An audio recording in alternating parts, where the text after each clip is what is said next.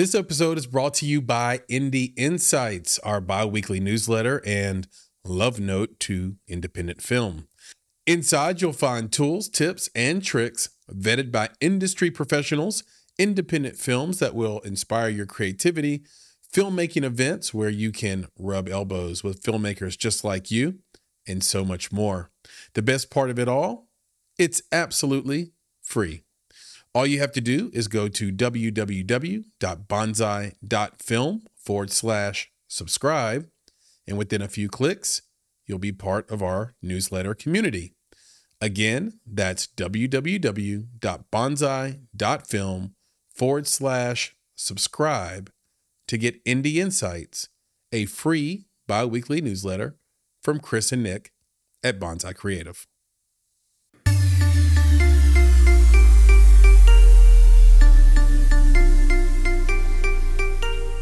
You're listening to Make It, a podcast by Bonsai Creative that helps creatives in film get where they're going faster by sharing the advice, knowledge, and insights of professional creatives across the film industry. I'm your host, Chris Barkley.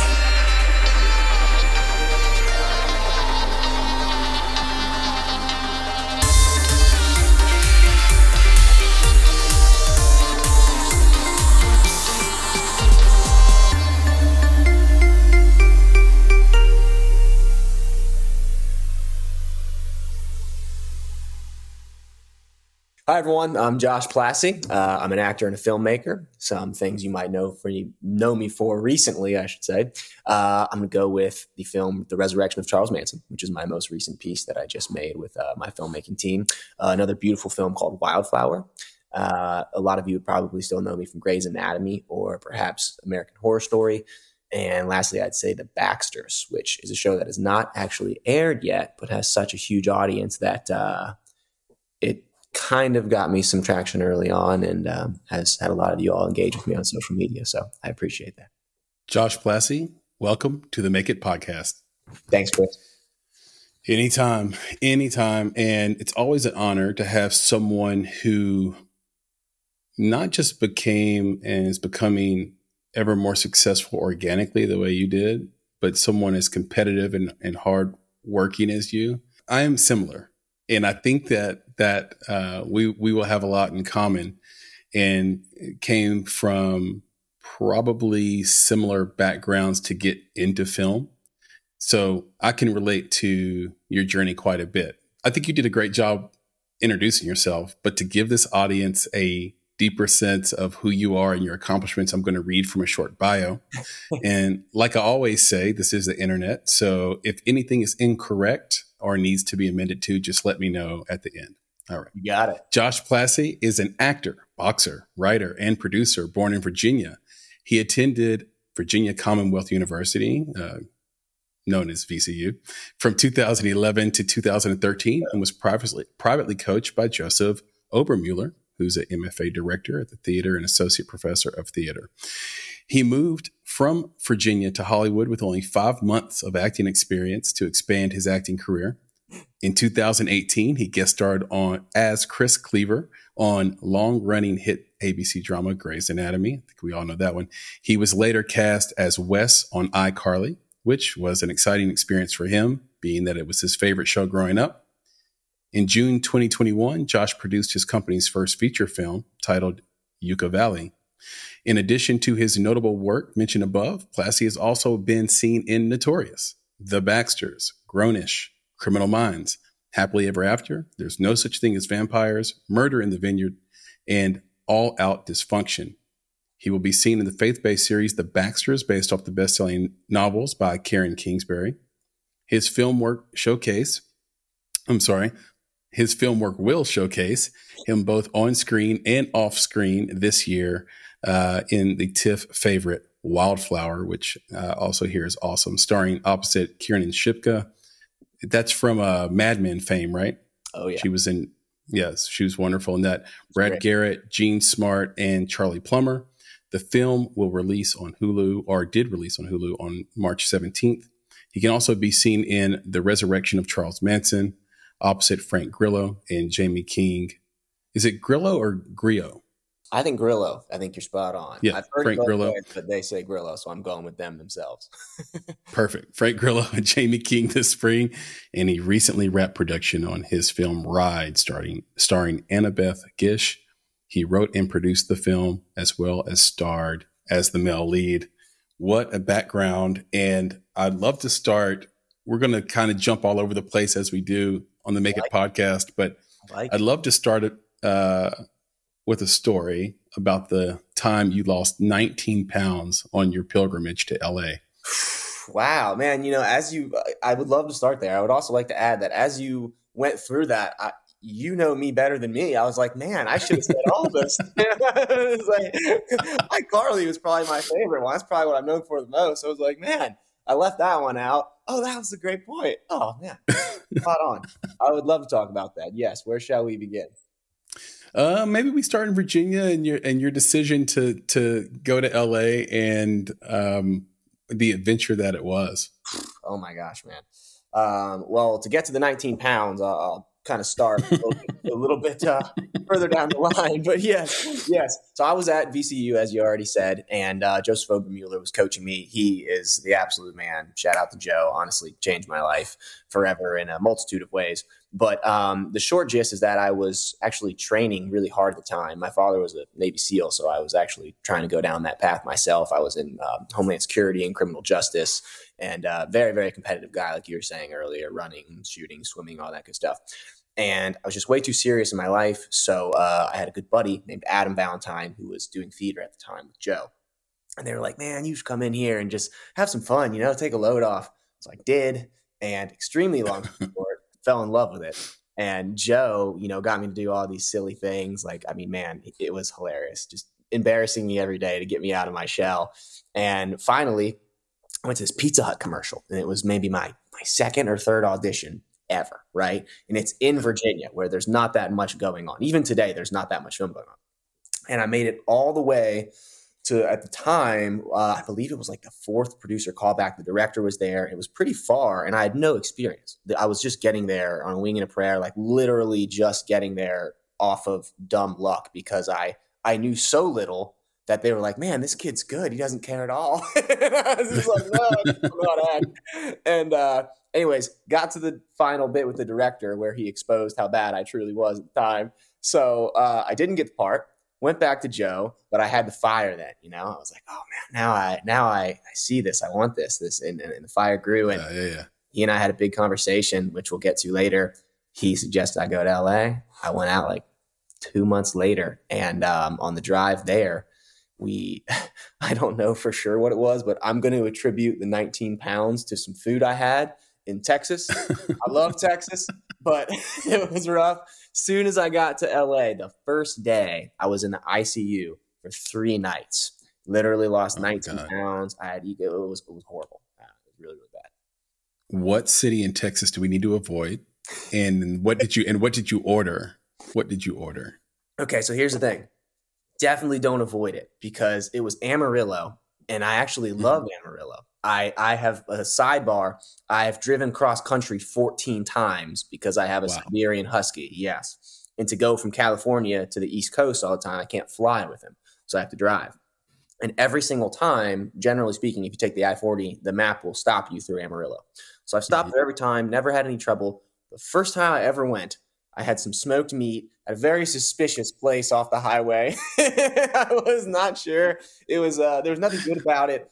And no one else got sick. So hey, maybe I just have weak genes or something. But it was unpleasant. Yeah, it's weird how it works because the second you have food poisoning, you're waiting to find out everyone else. Like you're saying, okay, everyone else is about to get sick too. And then when they don't, it freaks you out a little bit. You're like, wait a second. Yeah. Everybody ate what I ate. It is just me. Like, how am I the only one in the ICU? So no, it's crazy. And I've never really I can't be sure that it was food poisoning, but I had PF Chang's one time and I got this like sauce with the lettuce wraps. And I had a pain in my pancreas unlike anything I've ever experienced. I was on my knees. I was 2 minutes from calling an ambulance. Like I couldn't believe it. And I consider myself a tough person. Yeah. And it went away. I got in the shower. It hurt so bad. So, and sat down. Yeah. It went away and it never has come back. It's like the most mysterious thing, whereas like food poisoning normally lasts a while. Yeah. And like you're throwing up. I didn't have any of that. I just had like put a knife right in my stomach and just keep turning it for about 5 minutes. And for 5 minutes, and then it went away. So strange. And it's never come back.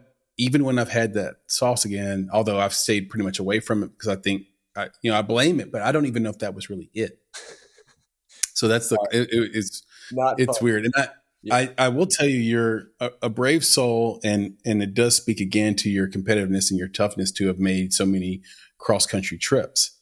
And I say that from experience. I rode a Greyhound bus from Nashville to Northern California, Cloverdale, California, when I was 17. My mother was afraid of flying, so we would always drive everywhere we went. Every vacation we had, we drove. I love that. California, Vegas, New York, DC, wherever we went, we were driving. And I didn't realize people hated it. Yeah. I thought everybody of course you'd want to pile up in the car and like drive. And everyone I'm around, it's like, are you kidding me? Yeah. Let's get on a flight and get there in an hour. What are you talking about? Not me. Like even to Florida, I would drive to Florida. People hate, they're like, no. Same. And now there's all these articles about increased turbulence coming up in the next 10 years. Keep me out. I'm good. I'm good. I'll take the wheel. What do you mean? What is happening with the turbulence? Oh man, if you haven't seen this, check it out. They dropped an article. It's probably been 5 or 6 articles in maybe the last week, and essentially they're just talking about climate change impacting jet streams. And the validity of that, I'm not sure, but I do know for a fact that evidently over the next 10 years, what's called clear air turbulence is going to increase tenfold, which is crazy. Wow. And it's essentially like they're saying that I'm not a scientist or mathematician on the material, but the gist from the articles is that it's a lot tougher for pilots to see the clear air turbulence and stuff that's going on with like a mixture of smog and the current climate issues is making it really tough, particularly in area. There's a few areas they named like Tampa, a lot of places in Europe. And for some reason, whatever it is over those pockets of air, people have been getting hurt really bad. Like Matthew McConaughey got hospitalized. I don't know if you saw that the other month. I did not. Yeah, he had his seatbelt out and just boom. Like when the plane drops, you smack your head. And they're saying there's been like 143 hospitalizations from turbulence alone, which is super strange. I know. Complete sidebar really strange podcast, but very weird. Well, we do tangents here. And, I have a couple of very long flights coming up. So this was apropos to my actual life. And I wanted to know because I saw the story, what was it, last week about Chaos GPT, these guys who created Chaos GPT. And it sounds like a prank, but their stated goal is to like sort of unwind humanity through AI. And they talk about doing things like hacking into airplanes and just making it crash. Wow. And I'm like, we're in that era now. I'll stay in my car. You've got the Alaskan Husky. I got my golden doodles. We'll pile them up in the car and we'll drive where we need to go. Man, I'm with you. I agree. I actually don't know anything about the Chaos ChatGPT yet, but man, that's Google that. Dude, that's get me off. Google Chaos GPT. Like who are these people that hate themselves? I know. And so they want to mess with everybody. Like I don't understand. Like love your life, man. Love other people. I don't get it. Anyway, back on topic. You mentioned your dad was a Navy SEAL. That's incredible. And I've kind of had that military background a little bit as well, but a generation removed. My grandfather was a merchant marine and then joined the U.S. Army. It's funny because back then you would sneak off, you would run away from home to join the military. And now you pretty much have to be recruited and have no options. It feels like for some people, it's just a weird change of sort of prestige. But, my dad went to 16 schools in 12 years, Army brat. And, my grandfather would always tell him, even though he was in it for 20 years, retired from the military, he would always tell him, never join the military. Wow. And I thought about that when I was researching you and your dad and your background. I'm just wondering, what was your father's honest reaction to you making this shift from going through trying to go this Homeland Security path to acting? Yeah, it's a great question. No, very great question. And interesting because his father before him was actually CIA. And Okay. so there, it's a long lineage of, I guess, bad dudes. And then comes me. Yeah. Man, I had and I think have most of the tools and skills necessary at the time. And his, when I told him, it's a very long story short, that same coach I was telling you about, Joseph Obermueller, we had to sit down one day. We were talking, having a very serious discussion because I was ready. My metaphorical bags were packed to go to Bud's, do the whole thing, do the dance. And you talked a little bit about the military being different these days, about life being different and stuff like that. And ultimately my goal is to just make a positive influence in the world. Like that's it.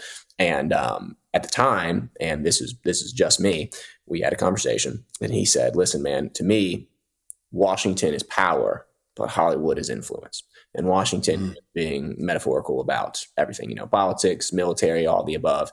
And so he was like, there might be a time where your specific skill set lends itself a little bit better to trying to make a different type of change, a more marketable change, if you will. And one is not more valuable than the other. Anyone who puts their life on the line for this country I can't even begin to express the level of gratitude.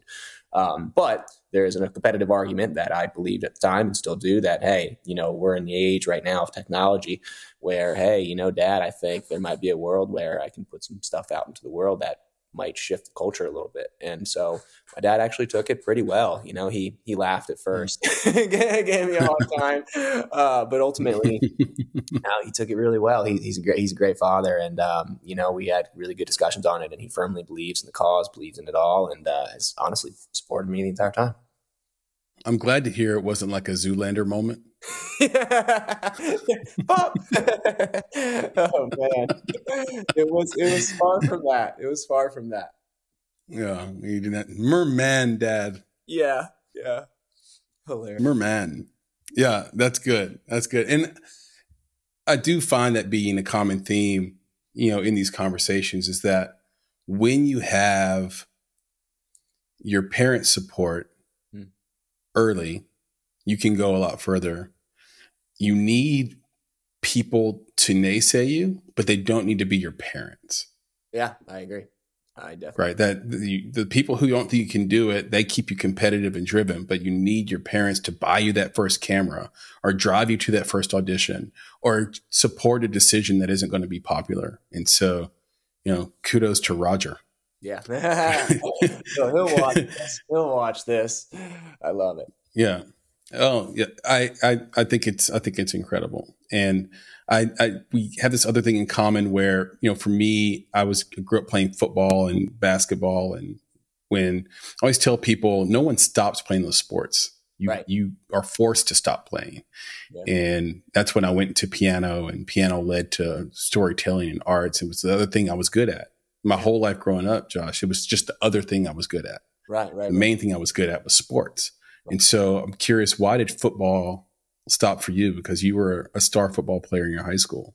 Yeah. No, thank you. It's interesting. Well, the short answer is I played quarterback and I'm only about 5'10". So at 5'10", unless you're Drew Brees, the dream dies pretty quick once you get to the D1 NFL level. But no, I loved football. We actually ran a triple option offense. And so back in the day, it was that Georgia Tech style thing where the quarterback ran a lot. Oh, crap. Yeah. So I did actually have a few places I could go to play, but they were not, it was not D1 caliber. We're talking D3. I think there was like one D2 place that I was like, okay, probably go here.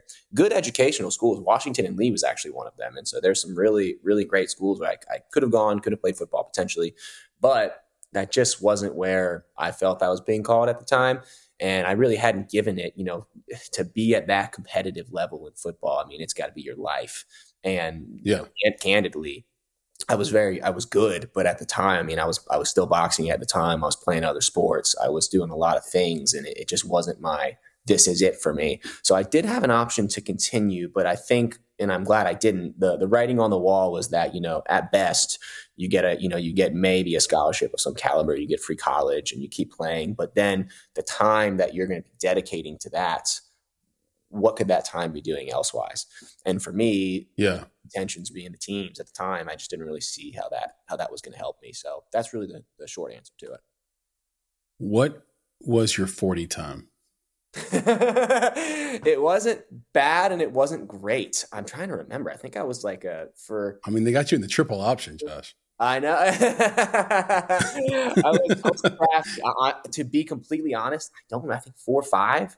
4.4. Oh, that's fast, bro. That's fast. It was. You can roll. I can roll. I'm very explosive. I'm not fast. You put me in the 10-yard. We'll rock and roll. But the 40 time, I'm not as fast.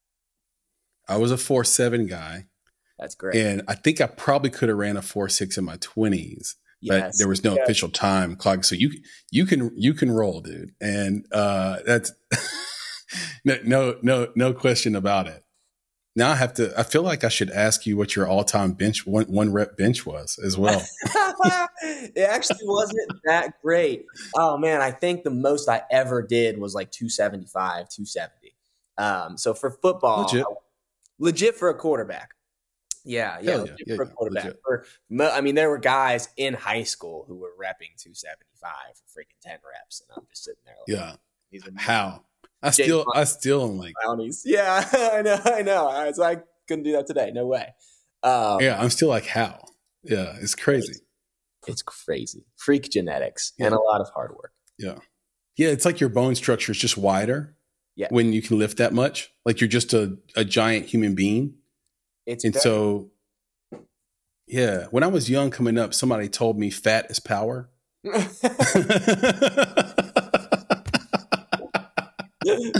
is power. I love that.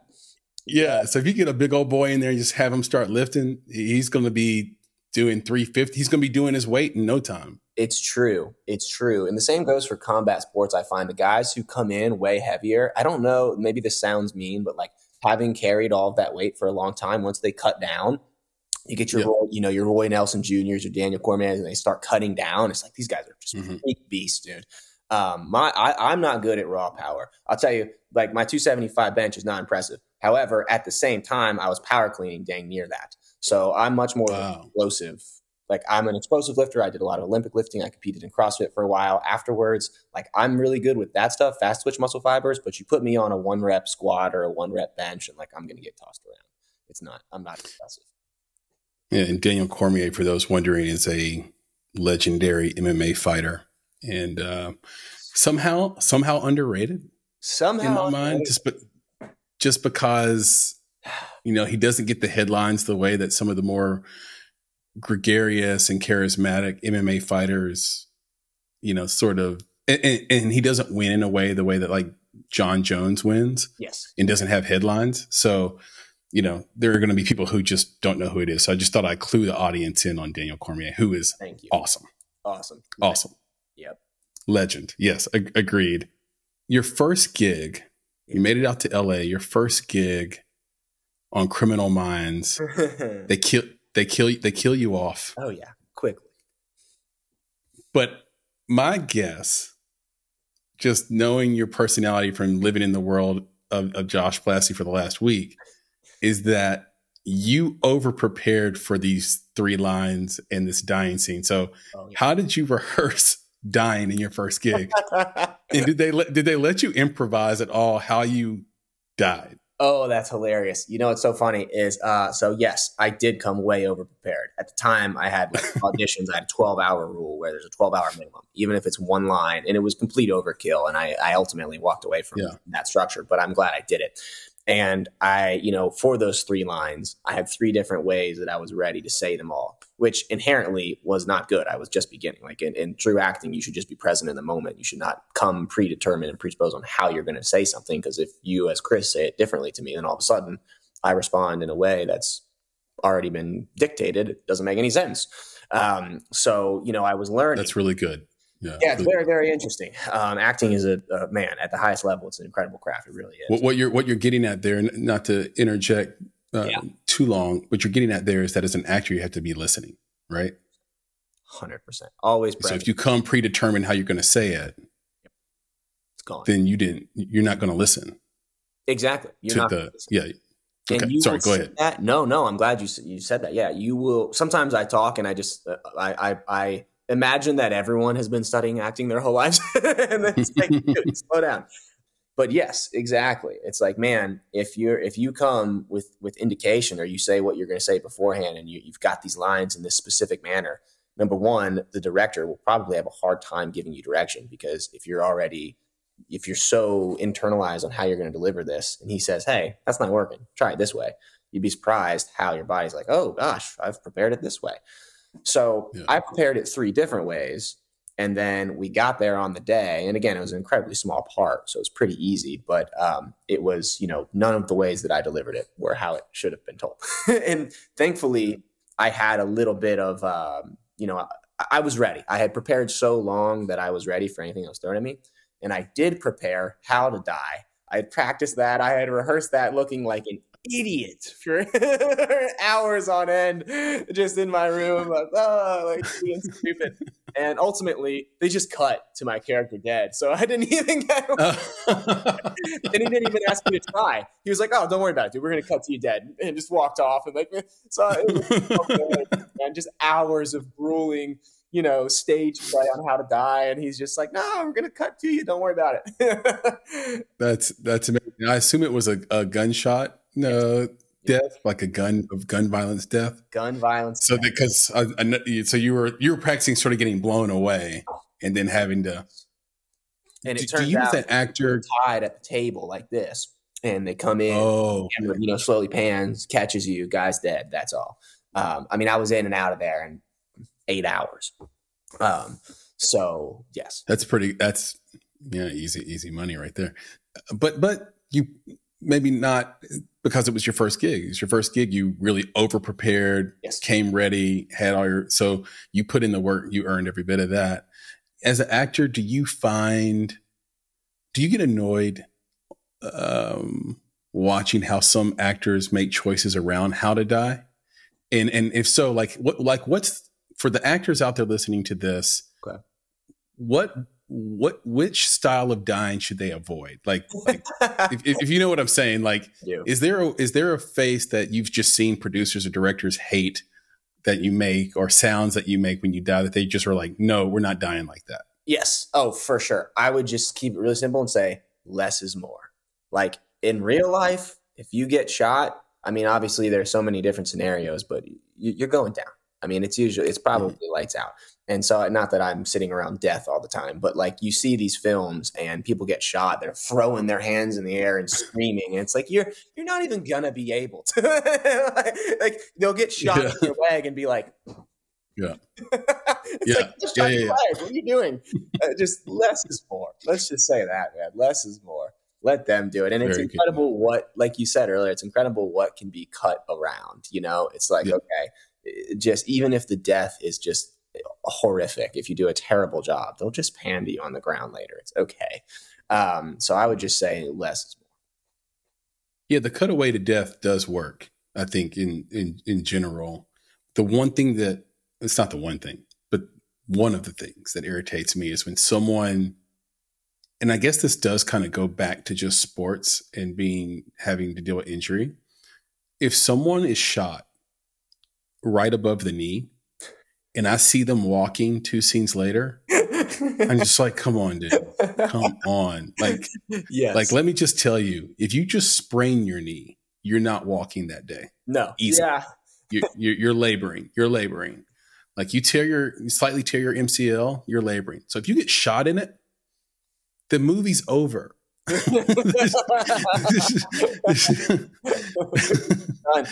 agree, man.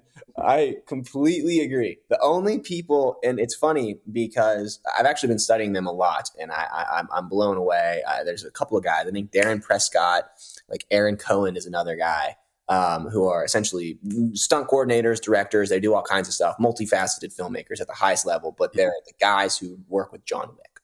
And John Wick, even though that's still, of course, a bit ridiculous, and one could argue the most ridiculous, it's also pretty awesome in the ways that they like they're doing some pretty real judo when he's hip tossing people over tables and doing cool stuff. And like Keanu's legit. Like he's Yeah. actually a legit martial artist. He really goes out. I think he did like 8 months of firearms training with Terran Tactical. Like these guys are cool. And so that kind of thing, I obviously you need a budget for that. It's tough. You can't hire some actor off the street and say, hey, go study. Steven Seagal's probably available. Right. It's like, it's tough. But they did it well, even though it's crazy. Like when you see a lot of those people die, it's pretty believable. Yeah, it to be in even if the movie is over the top like John Wick or that series is, to be believable, people do have to die on the screen in a non-corny way. It's like Tom Cruise and Will Smith. When they're in movies, they have scenes where they run full speed. Yeah. And it looks real because they know how to run. Yes. And it sounds weird to say, but there's a lot of people that are actors that have never had to run full speed. Like they don't know how to run. Like you, for example, at 4 or 5 speed, you need like a Cruise Will Smith role where you can run full speed. I would love that. It's coming. Yeah. And because it would look so authentic. It would look fun. It would look real. And that's what people want. You just, again, going back to the audience being, this in our pre-chat before we started recording, like the audience is smart. Like they know when something's authentic or not. Yes. Yeah. You watch a football movie, that person's never thrown a football in their life. Basketball movie, you can tell they've never shot a shot. Like this is brutal. There's some brutal ones. Yeah. So the best ones are the ones where it's super authentic and it requires an incredible commitment, on the part of the actor. Yeah, I agree. We talked a little bit about auditioning and getting your first gig. Yeah. You are a big fan of the book, the Wallace audition technique. Oh yeah. So WALLACE for those looking to go on Amazon and pick it up. Yeah. But what did it teach you about auditioning and how were your auditions improved after reading it? Yeah, great question. Wow. So the Wallace audition technique is written by a guy named Craig Wallace, who was the first person I ever met in Los Angeles, not just in acting, but just period. I had read that book in Virginia. I had reread it on the flight. As soon as I landed in LA, well, first I went to the hospital for 3 days. Then after that, once I got better, I went. Survived the smoked meat.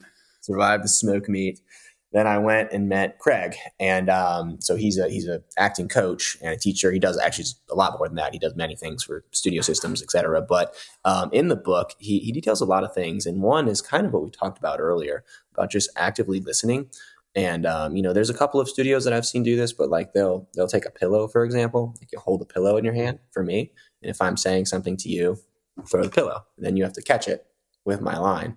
And the intention and idea just being, it's a very simple, silly game. But the idea is just like, okay, I'm taking in literally, physically what you're saying to me by catching this pillow, having it, sending it right back. And he just had this really, really basic thing of just listen, react, and respond. Like that's it. It was very, very practically broken down. And I think like chapter 2 of just what is acting at its core. And of course, it's so much deeper. There's so much to be done. There's so much work that you have to do and internal things that do, in fact, need preparation. Like it's the great craft. But at the end of the day, like at the very, very end of the day, just like right now, you're just listening, reacting, both nodding our heads, and responding accordingly. And that's just human behavior. And so if you can replicate that on the screen, like this conversation right now, is very real because it's not predetermined. We're just talking. So if a camera was catching us right now, this could be a masterpiece. It's like, you retry this on the screen with lines that are written, and all of a sudden everyone's like stiff. And so the book really taught me just listen, react, respond. That's it. And that really helped me, man. Like that, because I was so in my head, as you know, I mean, X's and O's of football. It's like, all right, what am I going to do here? Read the safety. If he goes this way, we're going here. Read the defensive end. He crashes, pool. It's like your mind is analytical. It's like, all right, we're going to do all these different things. So for acting, if this guy does this and here, and where's the camera? It's like, no, just stop. Like, just listen, react, and respond accordingly. And obviously come prepared with the tools that make your character unique to you. But once you've done that preparation, then you can be free to just authentically do this. And that helped me a lot in my auditions because everyone tries to force it. And if you just listen, react, and respond, you won't really be forcing it. Another great example of less is more. Yes. And remains really sound advice if you can dig into it and go down the rabbit hole of it and what does it really mean. And I've experienced that in my own life in a variety of ways, even this year. This isn't to suggest that anybody should ever quit. That is not what I'm suggesting with this next question. Okay. Or give up or have negative self-talk. I don't think that's helpful at all. Yeah. But you said in the past that your audition success is about 20 of 50. So in other words, you have about a 40% hit rate, which I would say is very, very high. At what failure rate at the audition level, in your opinion, should actors begin to question themselves or their talent or their process? Man, so I will say two things. That rate has since gone down a lot. And I think that's intricate to this question because, or I should say integral to the question, because the game has changed so unbelievably substantially. So at that time, I really was batting, and if I'm going to track that quote back, we're talking about 6 years ago, and I really had, I was batting really high. I mean, I had just done American Horror Story, Grey's Anatomy, Criminal Minds, Notorious, like all within the span of a year or two. And I wasn't auditioning that much. And that rate that I was talking about includes callbacks. So when I said that, I do remember saying, okay, these are callbacks and bookings, and people are not getting that. That was really high at the time. But there's a couple things to keep in mind there. Number one, that was a time when we were auditioning in the room, which means that, and I at the time was more or less just starting. So I was going on smaller parts. So I might have auditioned against 100 people, maybe 60 or something over the course of a few days. Casting would call in, let's say 40 to 100 people. My odds then, believe it or not, are pretty good. Let's just say they're 1 in 100. But then skill comes into play, preparation, everything else comes into play. So at the time I was batting like that. I would answer your question by saying that we are in a totally different digital era. There are no in-person auditions, sub commercials right now, and maybe a few producer callbacks and direct things. It's the age of self-tape. And right now, if a part 5 years ago would have had casting call in 30 people, I'm not a casting director, but I have played on the other side of the fence now and produced 3 films and casted them. I mean, if a part's going for 40 people, they might see 100 tapes now or more. So the statistics are now horrible. And again, you're in the same point I would make with the digital age is also that the span is much larger. So instead of this core group of guys kind of in my demographic, like I used to run in the same circles and see a lot of the same guys at these auditions who are friends and rivals and in good ways. I think competition fuels champions. That's something Bruce Smith told me, actually. That stuck with me forever. And I take that into acting where I'm like, all right, use those guys who were beating me and getting those parts, who had been there longer. That doesn't exist anymore. Like you're just in your house or at a self-tape studio with you and a reader. And it's really drained a lot of it in the sense of the fun and the heart of it. So you send your self-tape in and yeah, it can be way better, but that's actually not a good thing in my personal opinion, because people who are less talented can just tape 100 times. And I've seen that happen. I've put people on tape who aren't good and their tape goes in and it looks much better than it actually is. Then they show up on set and it's like, So to answer your question, if one is going to give up or quit or question themselves, I actually would not do it based on the merit of statistics right now, because it's just so hard and you're not getting feedback either. Back in the day, your agent or your manager could call casting and be like, hey, how did he do? What's going on? And yes, they still do that, especially if you're with a prominent agency. But casting is going to take longer if they respond at all, because if 100 agents call them on a part that used to be 12 guys in the room, they're not going to give feedback to everybody. No way. So they can't do it. They can't do it. Yeah, it's just a different time. So I would say there is no statistic for me that's giving up. But if you're not hitting at all, I mean, if it's been years and if it's been multiple years and you don't have callbacks, don't quit. Just reevaluate what you're doing. Go back to the drawing board. Go take more classes. Surround yourself with the people who are better. Do the steps necessary to get to the next step, if that makes sense. Don't just quit. But I would not dictate it off of statistics these days.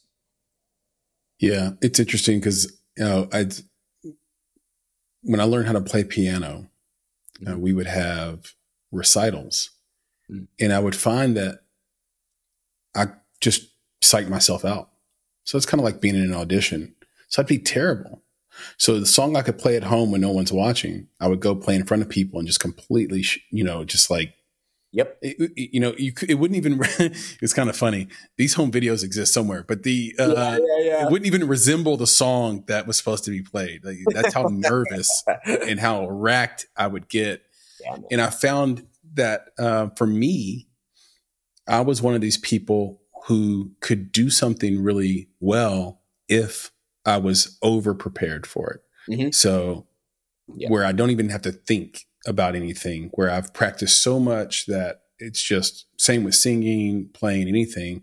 And I just learned that about myself. Whereas some people are kind of good to go, right? They've practiced it enough at home, but they're good to go when it's ready. I need a little bit more. I need actually reps in the room totally to be good. Like, I need reps with people watching me. Yeah.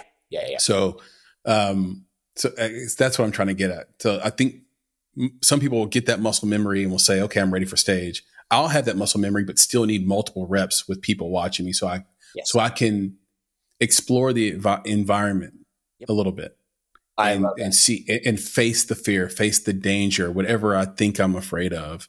And I think if you're acting, sometimes that can happen too, where everyone knows you have talent, but maybe you're not getting the auditions, you're not getting the parts, you get in that room and something happens. Yes. So in that case, maybe double down on your exposure. Yeah. Big time. I agree. Maybe even have audition parties, bring actor friends over and pretend like they're the casting directors. You know what I mean? 100%. I would do that all the time. And again, it is a little different now because you're not in the room. So you don't, you're not in the room. For you just tape yourself doing those pianos, playing the piano at home now. And you're like, oh, I'm the best ever. No one can beat me. Yeah. And then you show up. So it's not a live setting anymore, which is weird. But I still suggest, like you said, yeah, absolutely, man. Do Zoom with your friends. Put the pressure on. When I used to have to go in the room, and when I have Zoom callbacks, I will absolutely do that. I'm a total weirdo with it. I absolutely over. But the difference now is I don't over prepare. Going back to that first audition, I won't over prepare with a predisposed way of how I'm going to do something. I'll just over prepare. Mm-hmm. Like, I have a tennis ball that I like to do. And for me, as you know, I love to box. So I'll have, once I get off book, which just means for anyone who doesn't know, you have the lines memorized, right? Not how I'm going to say them, just have them memorized.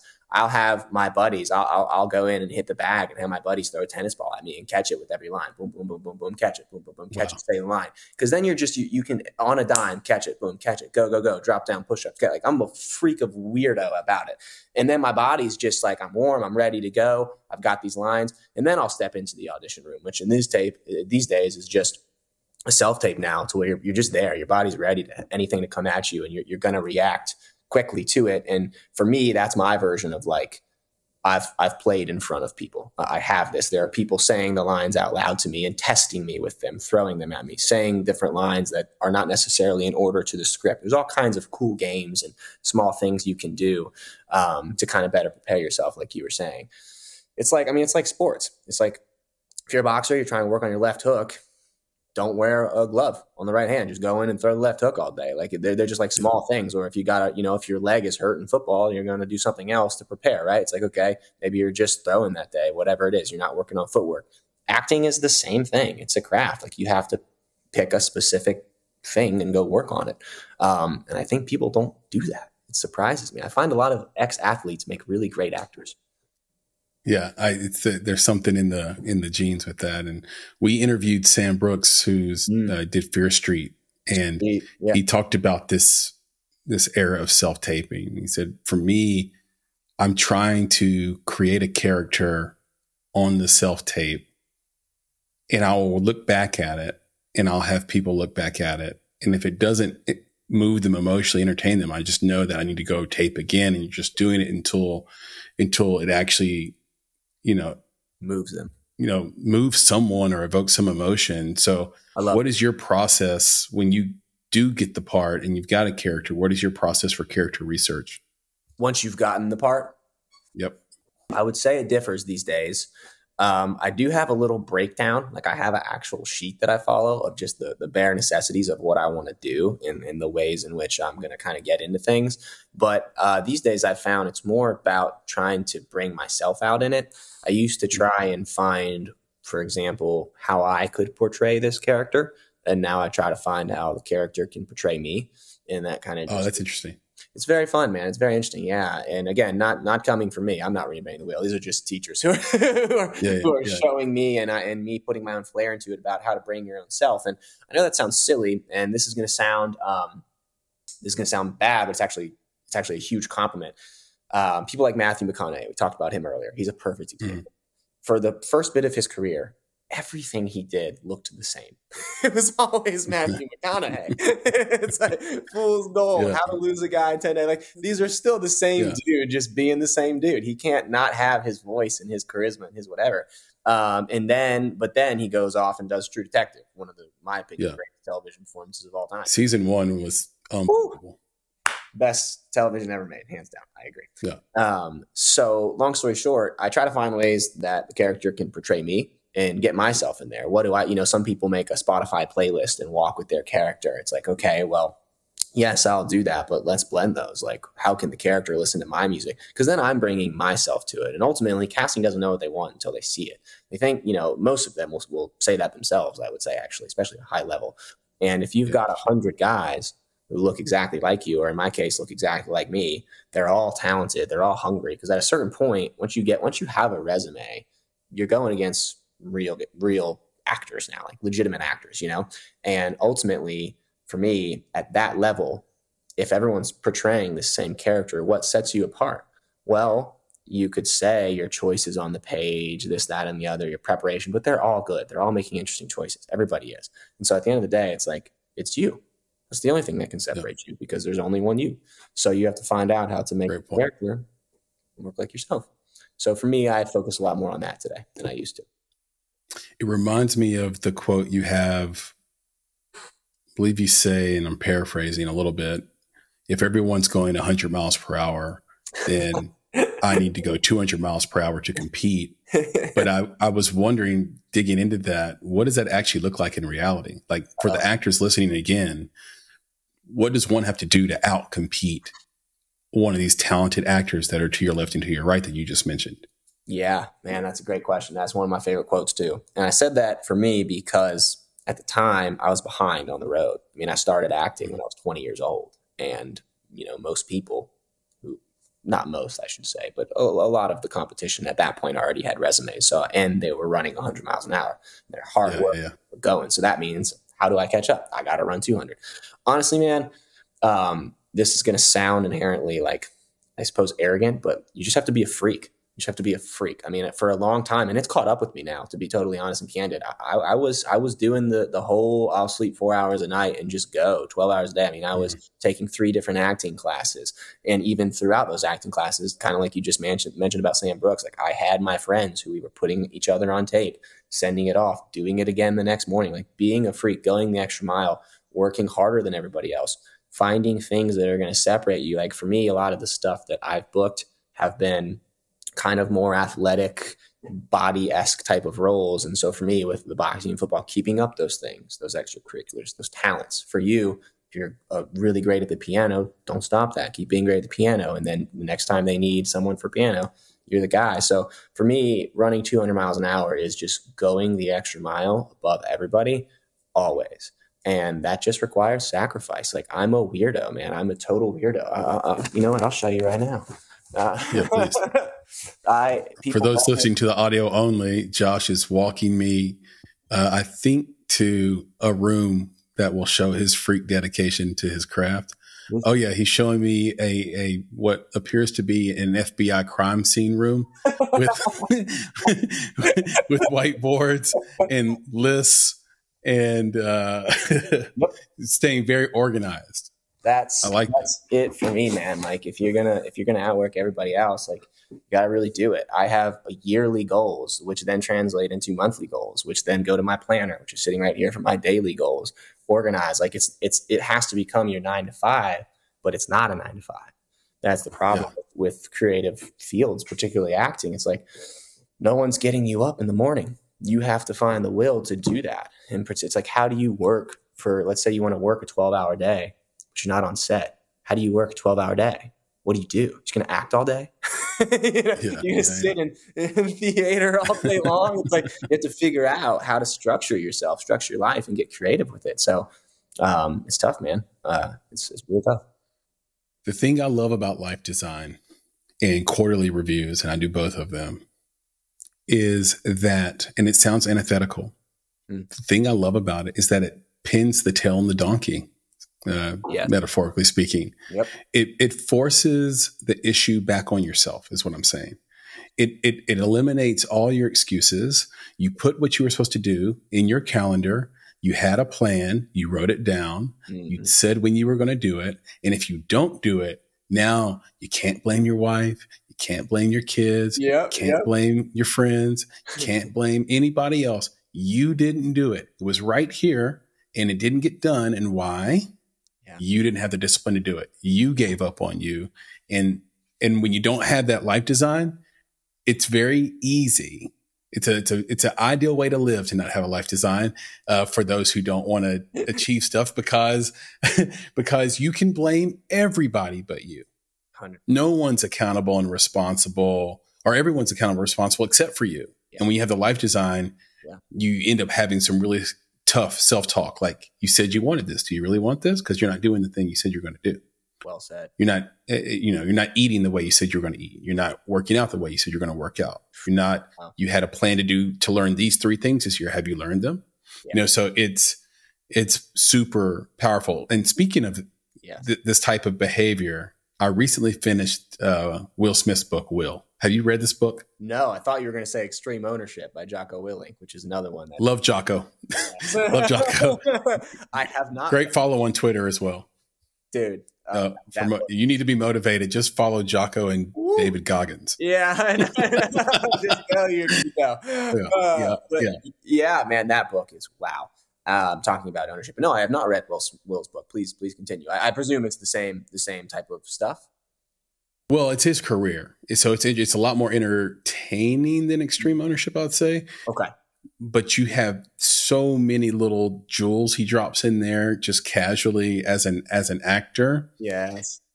I would highly recommend the audiobook because he narrates it. Same thing with McConaughey and Green Lights. You could read Green Lights and you would enjoy it. You can read Will and enjoy it. But both those audiobooks are tremendous because you have the actors actually narrating their book. Yes. But one thing he said in this book that jumped out to me was that he said that method acting on 6 Degrees of Separation, which was his first feature film, it contributed to his first divorce because he didn't want to fail at that so badly that he went into method acting. Wow. And became this character from that movie. Wow. And for those who don't know 6 Degrees of Separation, it was it was a critical darling. And it wasn't a box office darling. It's a critical darling.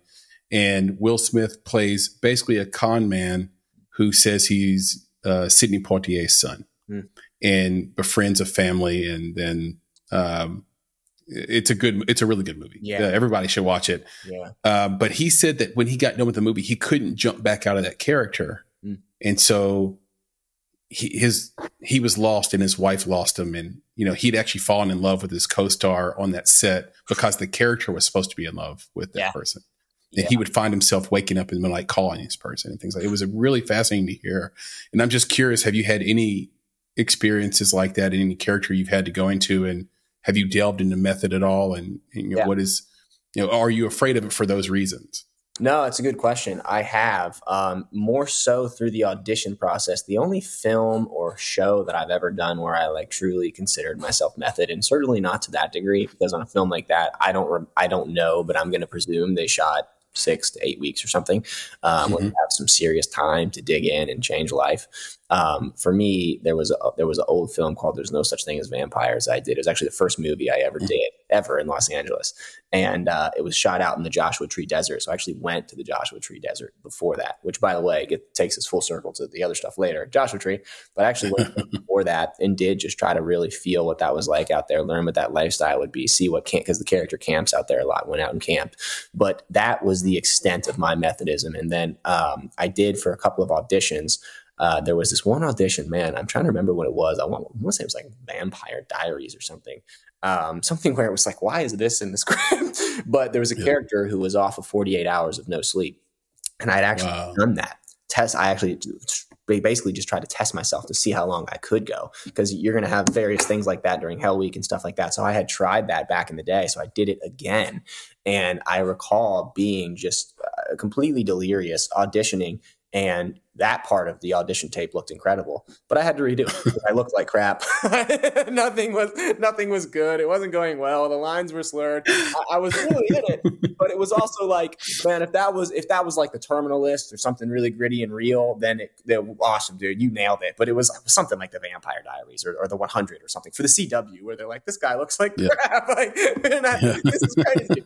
So it just didn't really play. But I do listen. I mean, nothing but respect if you can do that. It's something that I may try again in the future if the situation calls for it. But I don't know, man. It's rare. Again, going back to what I said about bringing yourself into it. Some would say those would contradict each other. And some of the greatest actors of all time have been method actors, and I am not holding a candle to their status yet. So I'm not going to sit here and question method. But there's definitely people who hate it. There's many directors, many filmmakers who think that it's people just kind of patting themselves on the back, trying to do a little too much that ends up impeding on the financial aspects of things or the literal day-to-day 12 hours of your film set, or like you said, falling in love with another guy. There are lines to cross, which is not a scratch at Will Smith by any means, but you get my point. There's definitely some tough, like, man, I don't know if that's quite worth it if you can still put up the same level of work. So I don't know. It's a fascinating thing to me that I, in truth, have never tried to that degree. Yeah, it is fascinating because for all its upside, you hear about nightmare stories like the set of Man on the Moon with Jim Carrey, where he couldn't stop being Andy Kaufman and almost got himself killed because he couldn't stop being Andy Kaufman, and people didn't know whether he had a break with reality. Very scary. You mentioned the Craig Wallace book, of course, but are there any other books you recommend? Yeah, to actors. Oh man, for acting specifically. Or acting, producing, filmmaking, whatever, or just life in general. We'll take them all. Yeah. Well, we'll go back to Extreme Ownership. I definitely recommend that book. That's an incredible book that will really change your life. In terms of acting, there's a book that Michael Caine wrote. I think it's called On Acting or something. No, it might be called The Actor's Handbook. I'm not sure. I could look that up pretty quickly, but it's a Michael Caine book. It's fascinating. It's actually the only book that he ever wrote himself, Michael Caine. So in terms on acting, it's really, really good. There's a book called Entertainment Industry Finances, I think. And that was by a guy named, I believe, Harold Vogler. That was one of the first producing books that I read, where I was really fascinated by the financial aspect of the industry, how to raise money for feature films, how to understand gap financing, tax credits, all of that kind of stuff. That is a really, really good book that I recommend, because most actors, I should say, it's like, nobody cares about your creative pitch deck. Like, everybody has like check out my vision for this film. Yeah, you and everybody else. Like, how are you going to actually execute and do this? So that book, Entertainment Industry Financing, I believe it's what it's called. I would highly recommend that. I think there's a great Uta Hagen book that's really, really fantastic. It's the only one she wrote that's big. There's what else did I used to read back in the day? It's been a while since I've read these. I would go with those. I would go Uta Hagen, Michael Caine. If you're looking for producing, I would go with Entertainment Industry Economics is the name of it. Entertainment Industry Economics. And then the Jocko Willink. Those would be my 4 books. There's a movement right now amongst film creatives to make Michael Caine the best actor of all time. Like, just like there's an argument to be made that Michael Caine does not get his due. I agree. And I think part of it is that it's so fun to do his voice. Yeah. Imitate his voice. That maybe that helps him and hurts him at the same time, you know? where he doesn't get put in line with Daniel Day-Lewis or De Niro or, but he's got a hell of a resume. So yeah, that's a great list of books. And anyone who wants to hear some great Michael Caine impressions, go to YouTube and search for Michael Caine. She was only 15.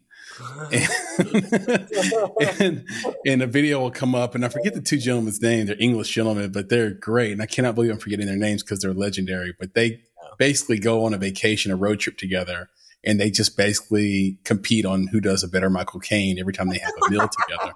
That's hilarious. Oh, you know what? It is so funny. Acting in Film. That's the name of his book. Acting in Film by Michael Caine. And yes, that's hilarious. I'm going to write that note down. Yeah. It's really, I'm like, man, how could I not remember that? But he's man, that's hilarious. I have to go watch that video now. Yeah. As soon as we're done here, you go watch it and then text me and tell me what you thought. you will not be disappointed. I will. What's the best advice you've received during your career, and who did it come from? Oh man, I've got some good advice. Actually, the very first thing I ever did, I was a featured extra on. It was a pilot called Company Town for the CW, which I believe ended up being a TV movie. But it's a legendary director named Taylor Hackford. He was married to Helen Mirren at the time. This legendary actor, I believe he was the president of the DGA for a while, and he was directing this pilot. And the lead, maybe it was the second position, but one of the lead male actors, his name was Graham, and he told me, I don't want to incorrectly paraphrase him, but essentially just about the long game and enjoying the process. Like, and he was like, listen, because I really did ask him. I was like, man, if you could give me any advice from a person in your shoes, what would it be? I believe he kept it easy and just said something like persistence, enjoy the process. And it's been a while since, it's been 8 years since that day. So it's hard to remember exactly, but that stuck with me. I'm just like, enjoy the process, stay persistent. You're going to get your nose and keep going. Yeah, it reminds me a little bit of the legendary Steve Jobs Stanford speech, where he talks about waking up enough mornings, looking in the mirror and not liking what you're doing. Yeah. And listening to those signals. That's not noise. That's signal saying you do not like your life right now. So enjoying the process is huge. I agree. In the opposite vein, what are the biggest mistakes you see newcomers making? Because you're on the film production side, you're writing, you're acting. So you're seeing filmmakers and creatives of all sorts come into the industry. Man, yeah. I would go back. There's so many. I would go back to the statement I just made, which is a specific statement, but kind of encompasses a lot of things. That nobody cares about your creative pitch deck. Like, that is quite literal. No one cares about your pitch deck for your movie, but also it's a bit bigger than that in the sense of like, you have to know more today. It's not the same industry as it was. Like, if you're trying to make a feature film and you've got your great deck and here's what I think this will look like, here's how I see this, here's my film comparatives, it's just the generic stuff, which I'm telling you, 9 out of 10 filmmakers will have, and they'll pitch it to you that way. Okay, you see it this way, but how are you going to execute it this way?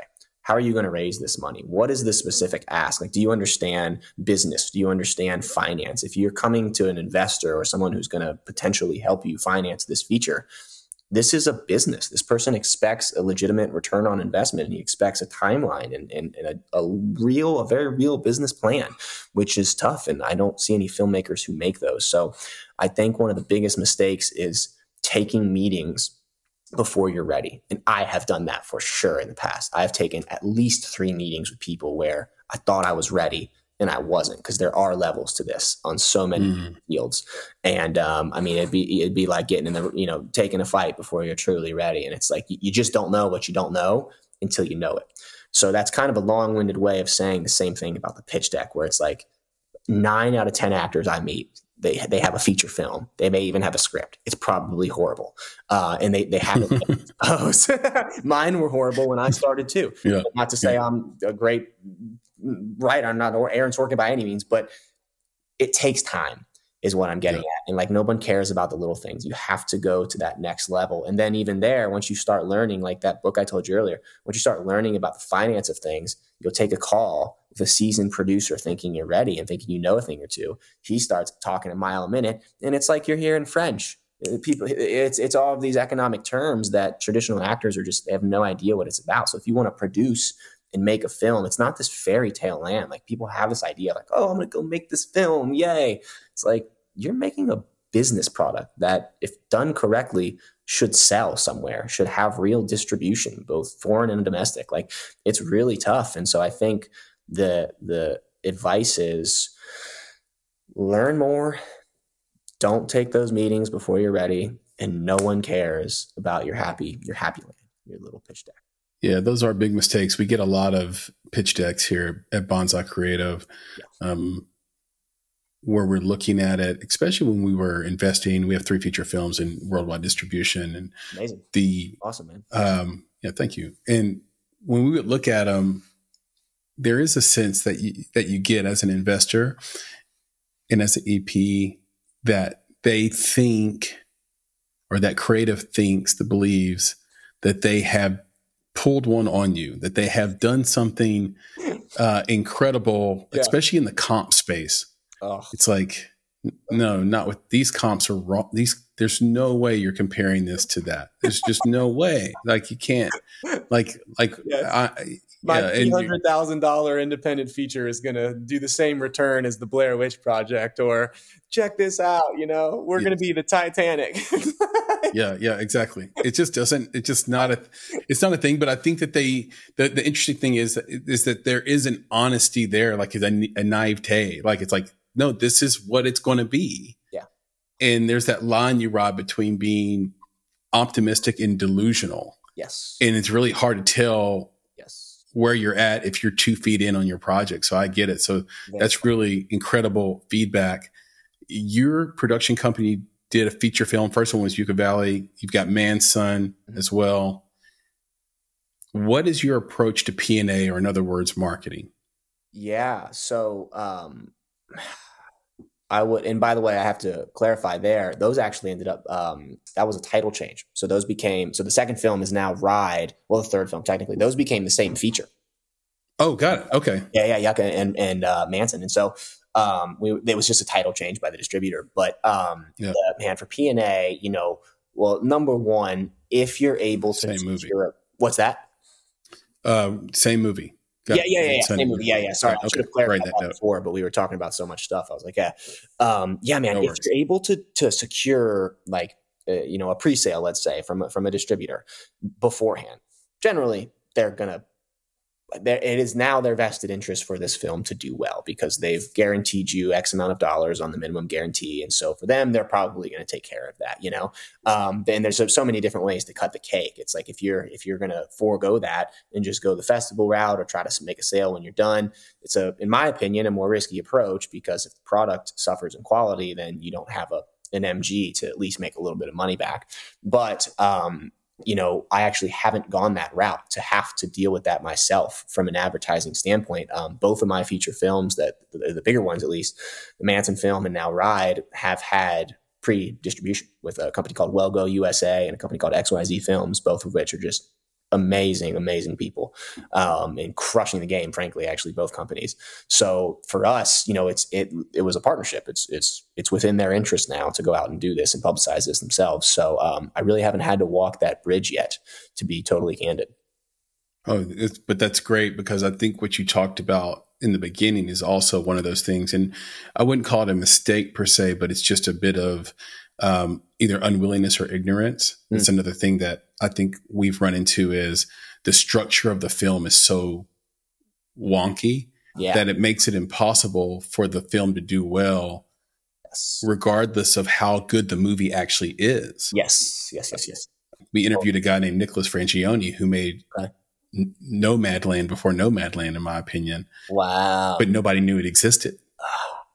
Because he didn't, the structure was wrong. And so I always say, have that financial structure right. You want to get a third from the taxpayer. You want to get a third from equity. You want to get a third from a bank, and you want to do a pre-sale. Yeah. If you can, to your point. So I think that still, even though you haven't had to walk that bridge, I think it's such an important point about the structure of your film if you plan on being successful. Very much agree. Yeah. Like we said, there's so many different ways to cut the cake, but you talked about Andy from Virginia and the Virginia Film Commission. Like, that's that's the bread and butter. And that's why film is shifting everywhere now. I mean, I'm in Nashville right now, and we're getting closer and closer with the commission here, and we're slated right now to make 2 more films this year here.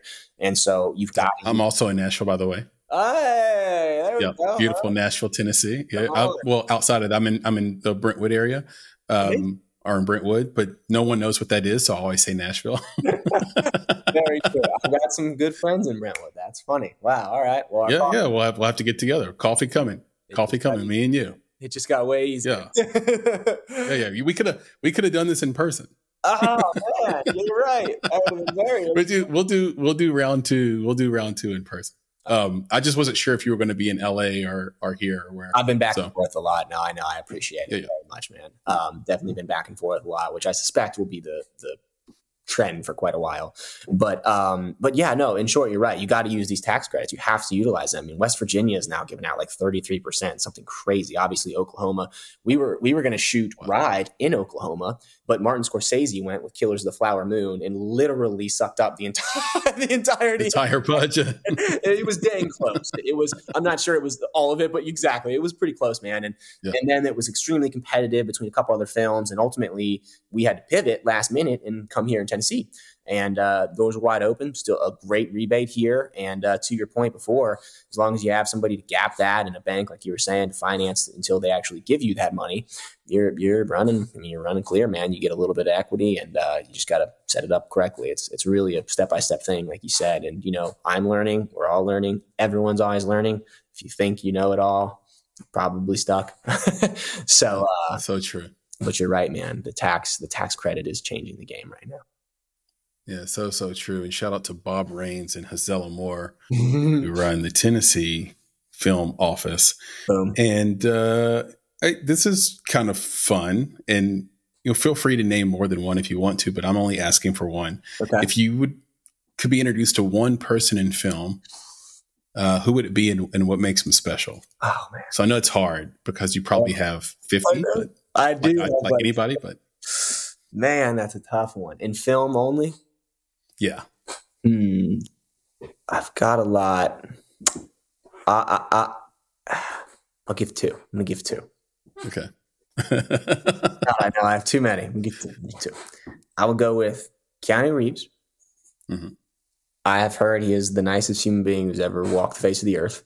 I mean, the things that I have heard about him from people who have actually met him and interacted with him lead me to believe he's probably an extraordinary human being who's been through some stuff, and I would love to learn and gain some wisdom from him. So I'd go with him. And then I'd go with a newer guy who's named Jack Carr, who made The Terminal List, which I talked about earlier. Yeah, a lot of people don't know about him yet. I love The Terminal List. That was great.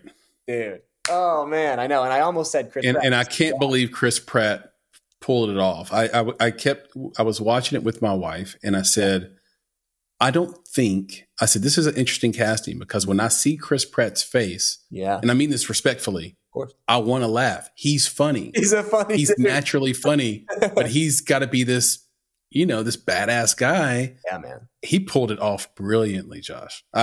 Big fan of The Terminal List on Amazon. Everybody should go watch it. Everybody should go watch it. And I mean, they just got greenlit for a second season. They're doing another spinoff show off of it. They may even be doing a second one. I've read his books. And so to give some light to him, he was a former SEAL himself, he wrote a series of books. The literature is incredible. Definitely go read those as well. And then obviously, I don't know the exact story of how it came about, but I guess he's got a couple other buddies who were either active duty or ex-guys who knew Chris. One thing led to another, and the series became reality. But man, in terms of that platform we were talking about earlier and just promoting good into the world and really trying to make something a little bit different, he's definitely cutting edge on that. So I'd love to chat with him and see what and how he's doing. Really all the things that he's doing. So those would be my 2 people, because Keanu is just like a light to this world who I would just love to mentor under. And then Jack is a guy I'm like, oh, this guy's carving a path that's very similar to what I would like to do. So 2 very easy answers for me. Can you spell Jack's last name? Yeah, Carr, Carr. Okay, got it. Jack. So everybody can look that up. Jack Carr. Yeah. Buy the books, watch the series, They're support per usual. Yep. All right. So I'm coming to you on my knees. I'm an actor. I'm a new actor. I'm coming to Josh and I'm saying, Josh, I've never acted before, but somehow I have a role coming up. I don't know how I got the role. I got lucky in the audition room. I don't know what I'm doing. I've never acted before. What are the first three things you teach me to make me a competent actor? Number one, taking it back, listen, react, respond. Mm-hmm. Number two, strong moment before. What's happening right before the camera starts? Be in a position to, when it rolls, probably be mid-scene. And if you're entering a scene, where have you just come from? What happened the last 24 hours? What phone calls did you just take? What is your mood? Why is your mood that? Strong moment before. Huge. That would be if you're a new actor and you're not really sure where the scene's going to go, that's okay. You shouldn't be. What you can be sure of is where the scene came before. Where were you? What happened? If you're mid-conversation, what was spoken? How is this starting? You're not the writer, but you can dissect the text and say, okay, I know that this scene started mid-argument. What is this person's want and what is my want? Why does she want it and why do I want this? And within the parameters of the scene. So once you can identify those things, you can go back in time and say, okay, so what have we likely said before? If this is an alcoholic and his mother, and the mother is saying, you've got to go back to AA, and he's saying, I'm not going to. Well, why? What did he do beforehand that made her say, well, you need to go back? And for you, your position is like, well, why should you be allowed to drink and not go back to AA? Because it's ridiculous for you, even though in reality it's likely not. Moment before that, you can do so much with that. And then the third and final thing is just the want. Taking it right back there. What do you want out of the scene? What do you want from this person? If you can listen, react, and respond authentically, knowing what you want from this individual and knowing where you just came from, you can crush 99% of the scenes out there. That's great advice. Wonderful. I think I would nail the part. 30 days taking your advice, I'd do great. Imagine that you had to build a starter kit for actors. Maybe you were selling this kit online. Maybe they bought it from a store or whatever. Can you just say what would be in the starter kit? Like, just, it can be anything from a type of coffee tumbler to clothes to books to movies to watch, anything. What would be in that starter kit if we signed up to Josh Plasse Academy? You can name brands if you want to as well. Yeah. Great question. I'd go with the acting books.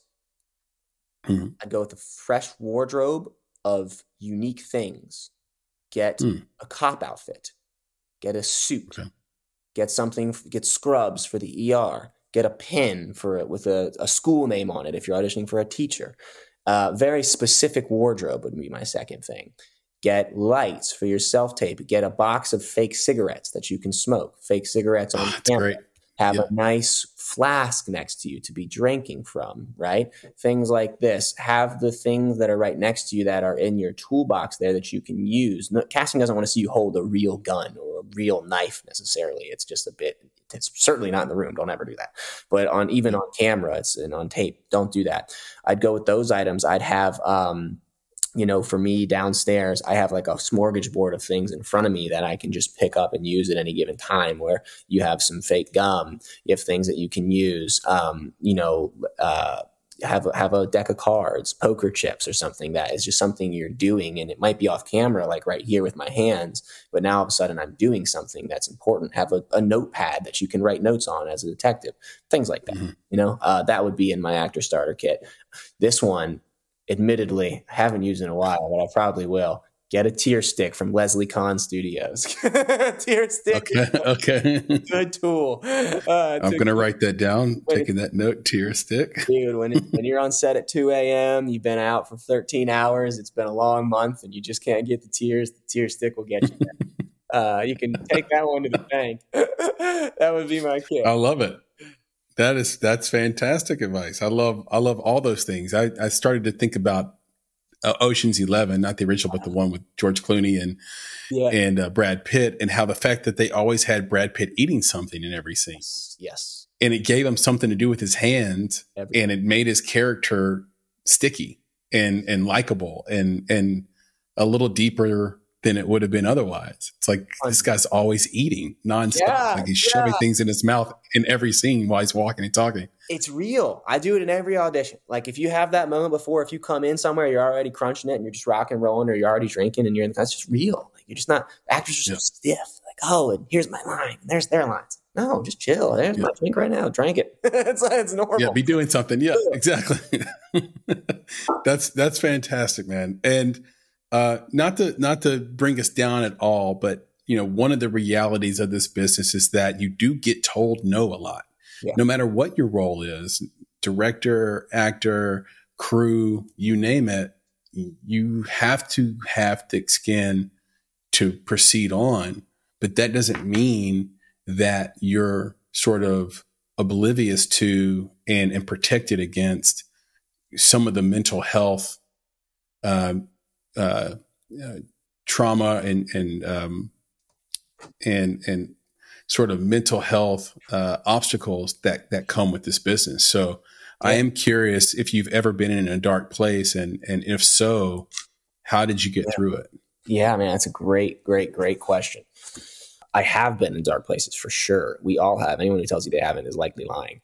I remember specifically one night in Santa Monica, actually, I used to run a lot late at night and try to clear my head and, again, go back to that extra mile, just get a little bit more work in, which at the time was working not smarter, was working harder and detrimental to my health. And I was thinking I was moving past people, and I wasn't, because what are you really gaining by becoming a better runner in better shape as an actor? Not much. So, man, I was running one night. And it wasn't that late yet. And I got a call from my agent that I did not get a part that I was up for and I had tested for. And I had been through probably 3 network tests at the time, and none of them had gone my way yet. And this one was the same. And I really wanted it. And I bled for it and died for it. And that happened right at the same time that I got some bad family news. And I remember being in an alleyway in Santa Monica on 11th Street in Arizona. I'll never forget it. And I'm sitting there and I just started crying. And I was just like, man. And the next day, I had 2 acting classes. I had work. I was working at a restaurant at the time. I was teaching boxing on the side. You're just, your planner's just smacked and you have all these things. And I thought this was going to be the one to finally set me free or whatever. And I remember not getting it, simultaneously having that news, being exhausted and just breaking down and just like crying literally in that alleyway and just really wondering and questioning what was going on. And for me, the short answer is I'm a religious guy, man. Like I need Jesus in my life personally. And so I, at the time, was pretty lost, and I was just like, man, like, I don't know what my purpose is. And purpose is so huge in this industry. It's not going to be religious for everybody by any means. It's going to be whatever your purpose is, what sets you ablaze and gets you up to go in the morning. Cause like you said, man, when push comes to shove, time's gonna go by and you're gonna face hard adversity in this industry. Cause even when you get to the top, that's just going to bring another slew of problems. And if you don't, you're going to consider yourself not lucky for getting there. There's really the really hard thing about the entertainment industry is that there's always the next step. You get your co-star, you need the guest star. You get the guest star, you need the recurring. You get the recurring, you need the series regular. You get the series regular, you need the bigger agent. You get the CAA, now you need to be a movie star. Be a movie star, now you need to be a legend. It never will end, because that's the human spirit. And we're never satisfied. And so it's like, this industry can just really give you comparative mind and put you in dark places at every step of the way. So if you don't have your purpose and your why, so what you're really doing this for every day, like, what is your goal? What are you saying? What are you trying to do for this world and for yourself to better it? I think you're going to have a hard time, even if you get there. So I remember being in that spot and just really questioning my why. And I ended up going to the beach, I think maybe 2 days later, and just spending 7 hours by myself, just walking around, talking to God. And I got a call after those 7 hours that I had just booked Grey's Anatomy. So I didn't get the other one, but I got that one, and it was incredible. And it just reaffirmed my answer in saying, what am I doing here, God? Like, is this what I'm supposed to be doing with my life? I'm struggling, I'm crying, I'm hurting. There's all kinds of stuff going on. Should I have just gone SEAL? Should I have done something else? Not that that's an easy thing, but you get my point. And I remember in that moment just being reaffirmed in what I'm trying to do right now. So for me, that was mine. It was purpose, checking back in, like you said about your quarterly report. For some people, that's going to be what it is, and just putting your pedal to the metal, Thank you so much for that, man. Of course. That's a great story. That's huge. And I think it'll be meaningful for everybody listening. Yeah, I am curious, Have you ever done an ayahuasca retreat, or would you do one? And if you have done one, would you recommend it for people? I have actually not done one. No, I haven't done one at all. I'm actually not even super familiar. Please fill me in. So ayahuasca now is being used in PTSD for soldiers. Yeah. And it's a tea, the ayahuasca tea, and you drink it, and you will have an experience in about an hour after drinking it that will take you basically inside your own brain. Wow. And outside of your own body, and address what's ailing you. Wow. And it just occurred to me that you would be a great person to go on an ayahuasca retreat with. I'm never say no kind of a guy, man. I actually haven't heard of that at all. And I'm pretty familiar with a lot of these 501c that are doing work in that space. So I'm surprised. So it's a tea. I will look this up. Ayahuasca tea. It's in the family of, mushrooms, magic mushrooms, things like that. Yeah. You do it with a shaman. Interesting. You have a guide. It's not about drug use. This is not a drug it's not recreational. You do it for your soul. You do it for the spirit. Okay. It's usually a retreat. You usually do it you usually have to travel to do it. South America, Central America, there'll be shamans there, people who are experienced with it. It's a plant. Wow. So it's a tea, but it's been around for thousands and thousands and thousands of years. Wow. And it has, just to give you an example, it was one of the reasons Steve Jobs said he was able to invent the iPod. Wow. That's crazy. Wow. I think he was doing something like that with Billy Corgan from the Smashing Pumpkins. Like a that's a random mashup right there. But people, when you Google it, you'll see a bunch of stuff because there'll be a lot of testimonials. Yeah. But the dark side of it is that if you have a lot of demons, you can have a really terrifying experience as well. Wow. Where because you have to confront those things. Yeah. The tea forces you to confront those things from your childhood or your whatever it is. So it'll be fun to do. And this has been incredibly fun to do as well, Josh. Yeah. I can't believe how much knowledge you've been able to drop on us. You're always moving forward. You're always competitive and on the cutting edge. What's next for Josh Plasse? Thank you very much, man. A lot. I'll try to be concise here. I have the Baxters releasing soon. I've got about 5 episodes releasing of a Tyler Perry show called All the Queen's Men, which you can catch. That was an incredible experience, by the way. Someone else we should have talked about. Wow, Tyler Perry is absolutely crushing the game. The man. Needless to say. So you can catch both of those things. And then Ride is going to release later this year. And man, I'm so unbelievably proud of that film. We shot it here in Tennessee. It's definitely the best piece of art I've ever created by far. And I think that will remain true for a bit. And then next we've got 2 feature films coming up down the pipe this year. One called The Pirate King, which I won't give away the gist on, but it's going to be awesome. I'm very excited. And then for me personally, I have just put the final touches on a very long medieval fantasy novel that I've been writing for like 7 years. So it's part of my board of craziness up there. And I think it's quite good. I could be wrong. I could be fooling myself here, but I think it's quite good. So I'm actually getting ready and gearing up to move out and take the next steps with that. So those are all exciting things. Obviously, ever auditioning. I've got a couple coming up this week that I'm excited for. And I would say stand by and we'll see where it all goes. Yeah, absolutely. Are you going to submit Ride to the Nashville Film Festival? Dude, that's so funny you say that. We just talked about this a little bit ago. If we don't, we will do a Nashville premiere. Okay. If we do, obviously the film will play there. We know a couple guys who are actually on that board for that festival. I'm on the board. Oh, you are too? Okay, so then we'll be about this. I was going to say, yeah, we very much might. So that's funny. That's gonna come back to us here shortly, perhaps after this. But yeah, we very much might. I'll be totally honest with you. The only thing holding us back right now is the distributor wants to release the film a bit later, and they generally like to release it on the back of a festival. So they're trying to figure out the structure and how to do this with the timing of things. So if we do go to the Nashville Film Festival, which is kind of a no-brainer for us having shot it here, and the subject matter lends it towards that festival, then all of a sudden, if the film's not quite ready or the distributor wants to go 3 months later, that we'll just kind of have to see how it all works, But I would say there's a very high chance, yeah. Lovely. And let me know if you want to do some test screenings and with a bunch of peers. Absolutely. And maybe we can mix in some non-peers as well and see how it all pans out. But that would be totally awesome. Can you tell everybody where they can find you on social media and on the internet? For sure. Yeah. Instagram is the best one for sure. I'm on Facebook. I don't use that anymore, but please find me at Instagram. My handle is just my name. It's just at Josh Plasse. You'll be able to find me pretty easily. I don't use social media enough, but I should. So definitely find me on Instagram. I have a business email if people are trying to hit me up for business, which is josh@pinebaypictures.com. It's really easy to find. And yeah, man, I'd say those are the two easiest ways. All right. And we'll end on this. You are a whiskey and bourbon connoisseur.